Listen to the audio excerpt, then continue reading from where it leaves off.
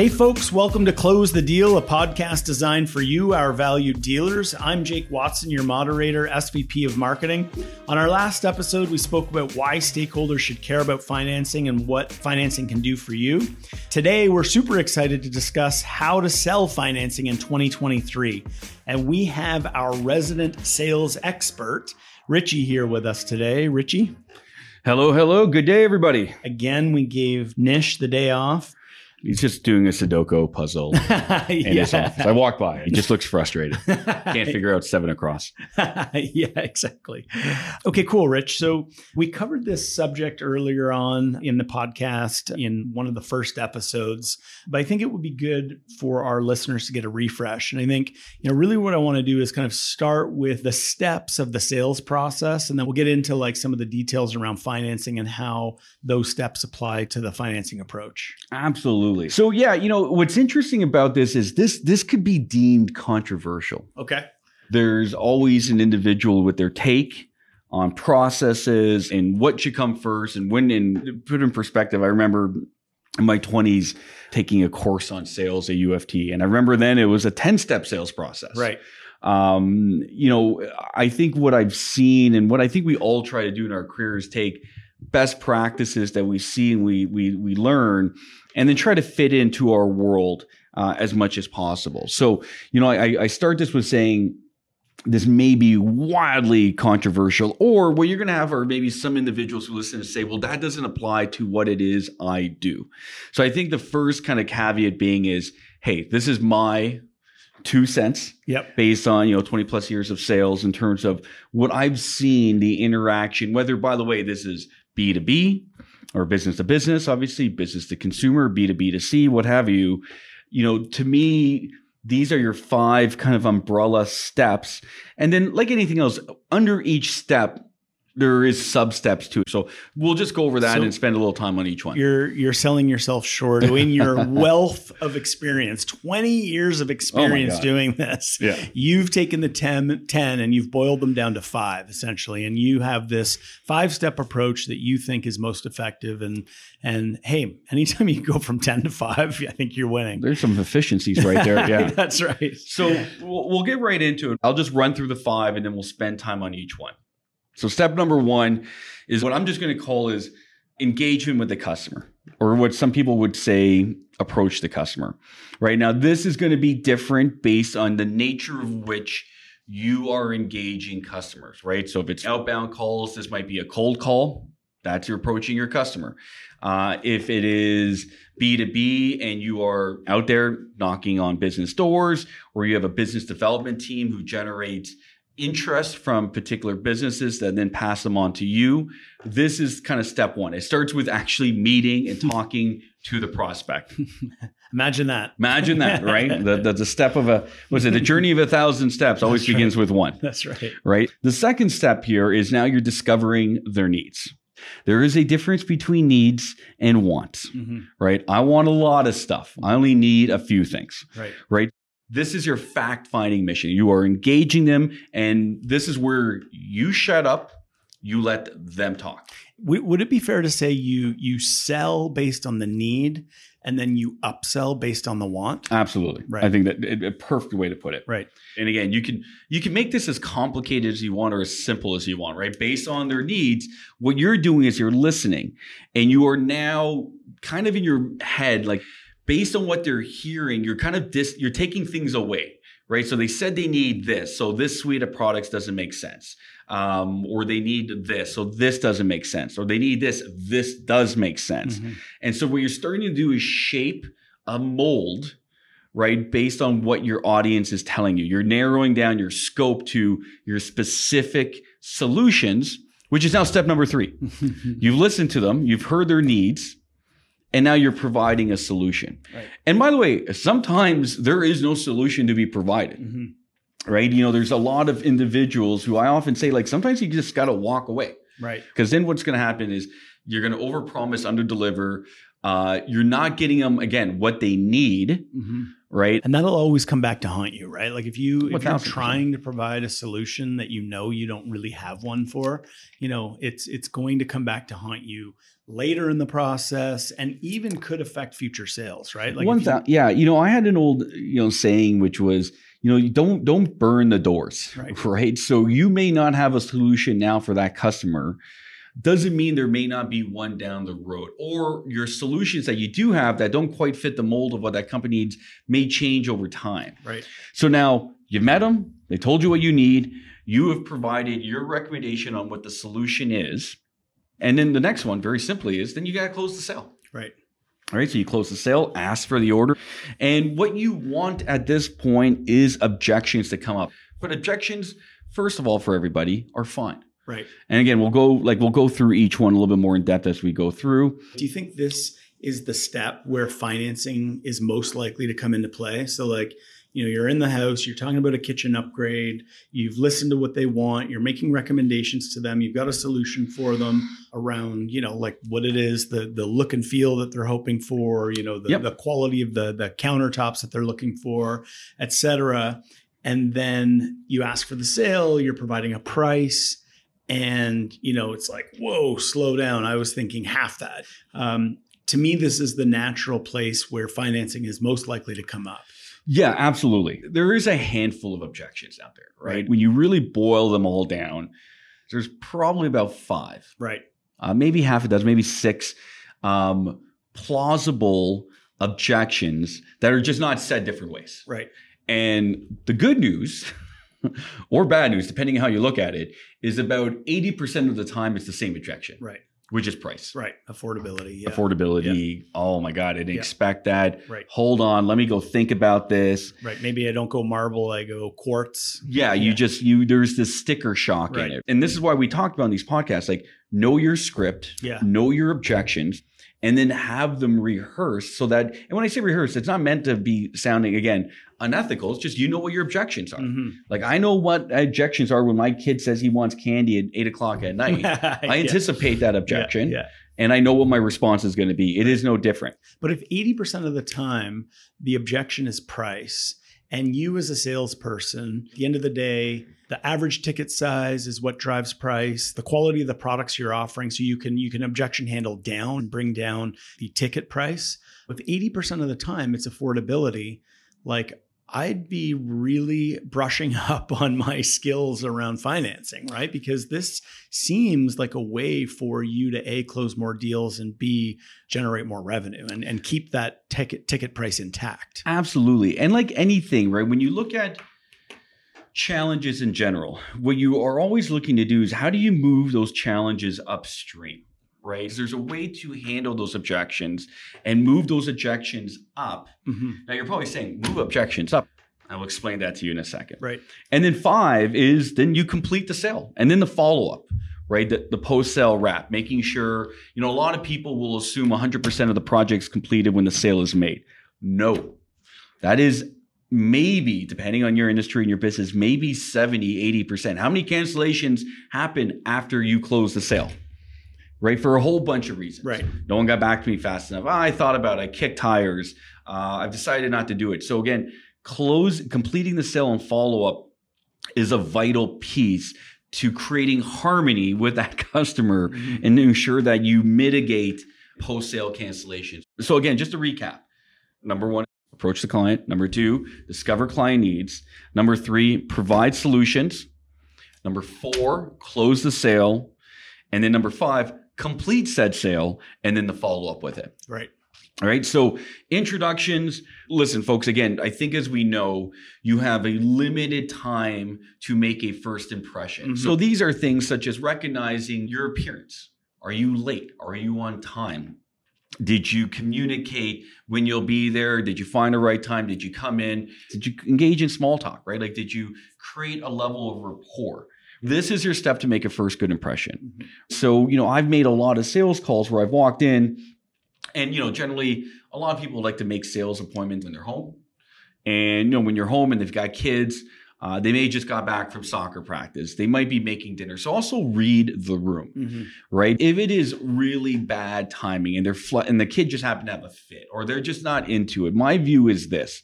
You have a client who's not open to receiving the communication you're about to provide because their mind is somewhere else. Right. So we talked about reading the room and now is the right time. So that's kind of the first thing, right? The second thing are things such as like, don't smell like a pack of smokes, right? We'd be silly if we thought that as we pull up to someone's home, they don't see us pulling up and walking in. Like I'll have people who are like, vape. Like the last thing a client wants to see is you're walking to this door, is this massive bloom of smoke engulfing your head, right? Yeah. Like those are the common sense things, right? But again, this is your opportunity to be positive, create a positive first step in engagement, build trust, because you do have just a couple of moments to build that.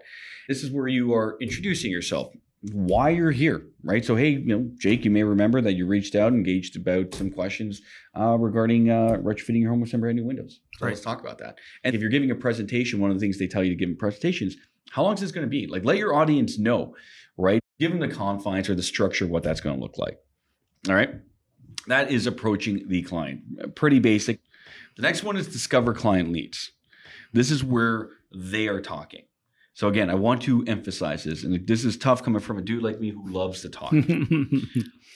Ask questions that will help you understand them, but ensure you spend your time listening rather than thinking of what you're going to say next. This is really important. You are actively engaged in the conversation, and you're guiding it down the path of what they need. So how many windows? What are your pain points? Listen to them. Right. And then again, if you find that you're still not getting the full picture, then you got to use questions that encourage them to talk about the problem that they're having. All right. So, don't bring up the product yet. Right. Get them to talk about their motivation for fixing the problem.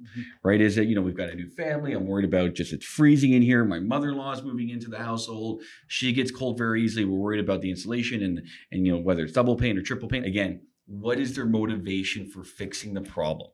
Right. And then what are other solutions they've tried? Right. This is also really important to kind of get this information now. So then you can start posing these items in your solution. Right. So you should ask questions that let you anticipate those objections. So do they have a budget? Are there any other constraints that you should know about? All right. So is this where you're bringing the objections forward? You are starting to address the objections that you generally will anticipate when you close the sale. Right. So again, price being one. What's your budget? Yeah. Right. Yeah. So it is fair to say, okay, listen. So before we go into this, Jake, that's fantastic. Just a quick question before I start providing solutions, because again, Jake, I want to make sure I provide you the right solution that makes sense based on what we've talked about. But there's a couple of parameters we need to discuss. Are there any budgets or constraints that I should be aware of when providing a recommendation here? Are there any timelines that you want to be met here? One thing we learned from the window industry was supply chain challenges, right? If you know that it takes you 16 weeks from taking the order to getting those windows in, and they want this done in 4 weeks, whatever reason, then you want to know that now. Yeah. Right. So again, last thing you want to do is get to close the sale, and you're like, okay, great, Jake, fantastic. So this is going to take about 16 weeks is when we anticipated. And you're like, whoa, yeah. Like I needed this yesterday. Right. Okay. Again, things that would have been good to know. Yeah. In those objections, time, price. And the customers don't always know, right? So that's why it's important for you as the expert to fish them out. Yeah. Exactly. Right. And then at the end of this step, you just want to check understanding. You want to reiterate back.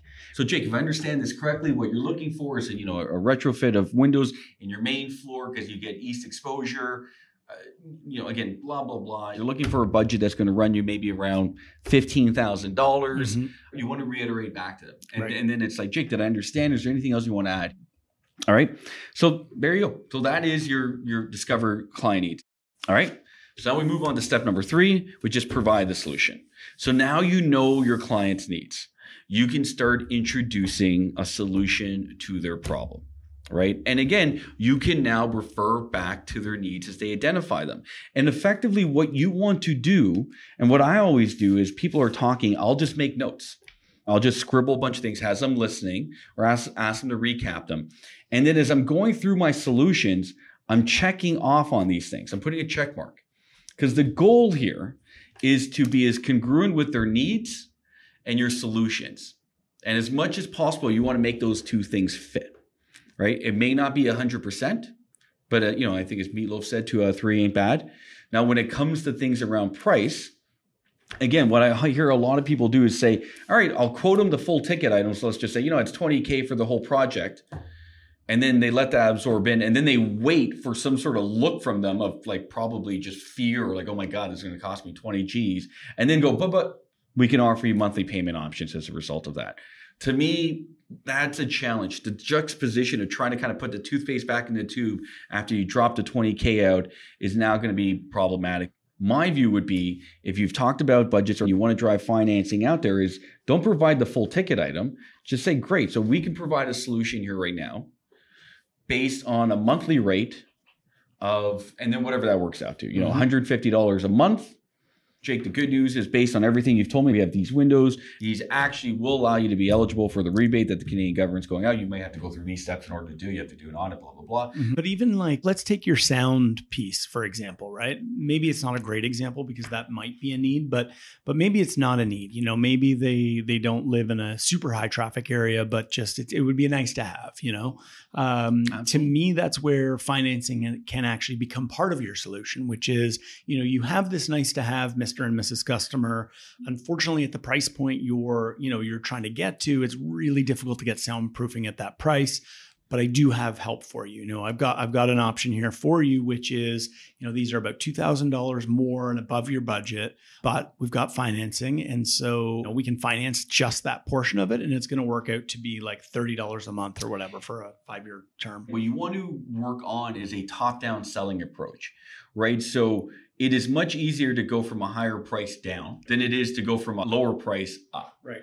So what I would then do is take a statement like that and say, okay, hey, here's what I actually have for you based on what you've told me, Jake, here. I know addresses all the concerns we just went over. Yep. In addition, these windows provide a level of soundproofing, and take it from a guy who lived on Pape, literally on Pape Avenue, for those of you who may or may not know in Toronto. It's not a highway, but there's buses that run down there. The sound comes through, man, and they come through the windows. We say, hey, what I have right now is a solution that will address all these concerns and in fact provide you some added stability in that we can, noise cancellation. And what I can do, Jake, is actually provide these to you for a monthly rental cost of $150. Right. Payment. Just not payment rental. per month. Or sorry, payment 100. Thank you very much, for $150 a month. Right. All right. And so again, it's very important to note that if you lead with that, then let them come back to you and say, hey, that 150 sounds a little bit high from a monthly standpoint. Is there anything we can do with that? Right? Because the one thing they will teach you in sales is don't race to the bottom. Because the other thing consumers have been trained to do is to challenge the price they're given. Right? Really? Is that the best? How many people in sales have heard that? Right. Is that the best price you can give me? They're the consumer. It's their money. They have a right to challenge that and say, hey, and there's going to be one of two options here at this point. They're going to say, that sounds great. I love it. That price makes sense for me. Maybe at most they might say, hey, I'm not interested in a monthly payment at that standpoint. What's the net cost of that? And then you can say, okay, well, that works to, I don't know, $15K, right? And if that's your only objection, cool. You move very quickly on to close the sale. The next natural thing they'll say is, well, that seems a little excessive from a monthly standpoint. So which then allows you to say, okay, fair enough, appreciate that. So I believe I do have an option here where I have this model of windows that provides probably about 90% of you're looking for. Maybe it doesn't have this one feature function. Maybe it's not eligible for a rebate. But, that's going to be $125 a month, or a net price of, again, just making up numbers here, folks, like $12,500. Mm-hmm. Then you just go down that negotiation piece with them until obviously you settle in on then the ability to close the sale. Yeah. But if you notice, I haven't addressed the objection in my solution here. I've addressed it in your identifying your needs. Right. I've already heard that piece, right? So now I'm negotiating within the confines that I have based on my rate table or whatever it is to now get you, again, what you need versus what you want and a price that makes sense. Mm-hmm. But lead with a monthly payment. Yeah. And again, a lot of you might say, well, that's biased, Richard. You're working for a finance company. Clearly, you want to move forward with the monthly payment standpoint. But you have a monthly payment option for a reason. Yeah. Provide the monthly payment option. That's right. And they can always say no. And at the end of the day, it's like, 6-month deferral. It's an open loan that can be paid off at any time. You as a salesperson can put those customers into a product that they're more happy with, and they're going to be happier customers. You can raise your average ticket size. You can get and close more deals as a result. And so there's a reason why. So I get it. I understand that there is a bias here, of course, but there's a reason why why monthly payments are part of consumer behavior across pretty much every industry right now.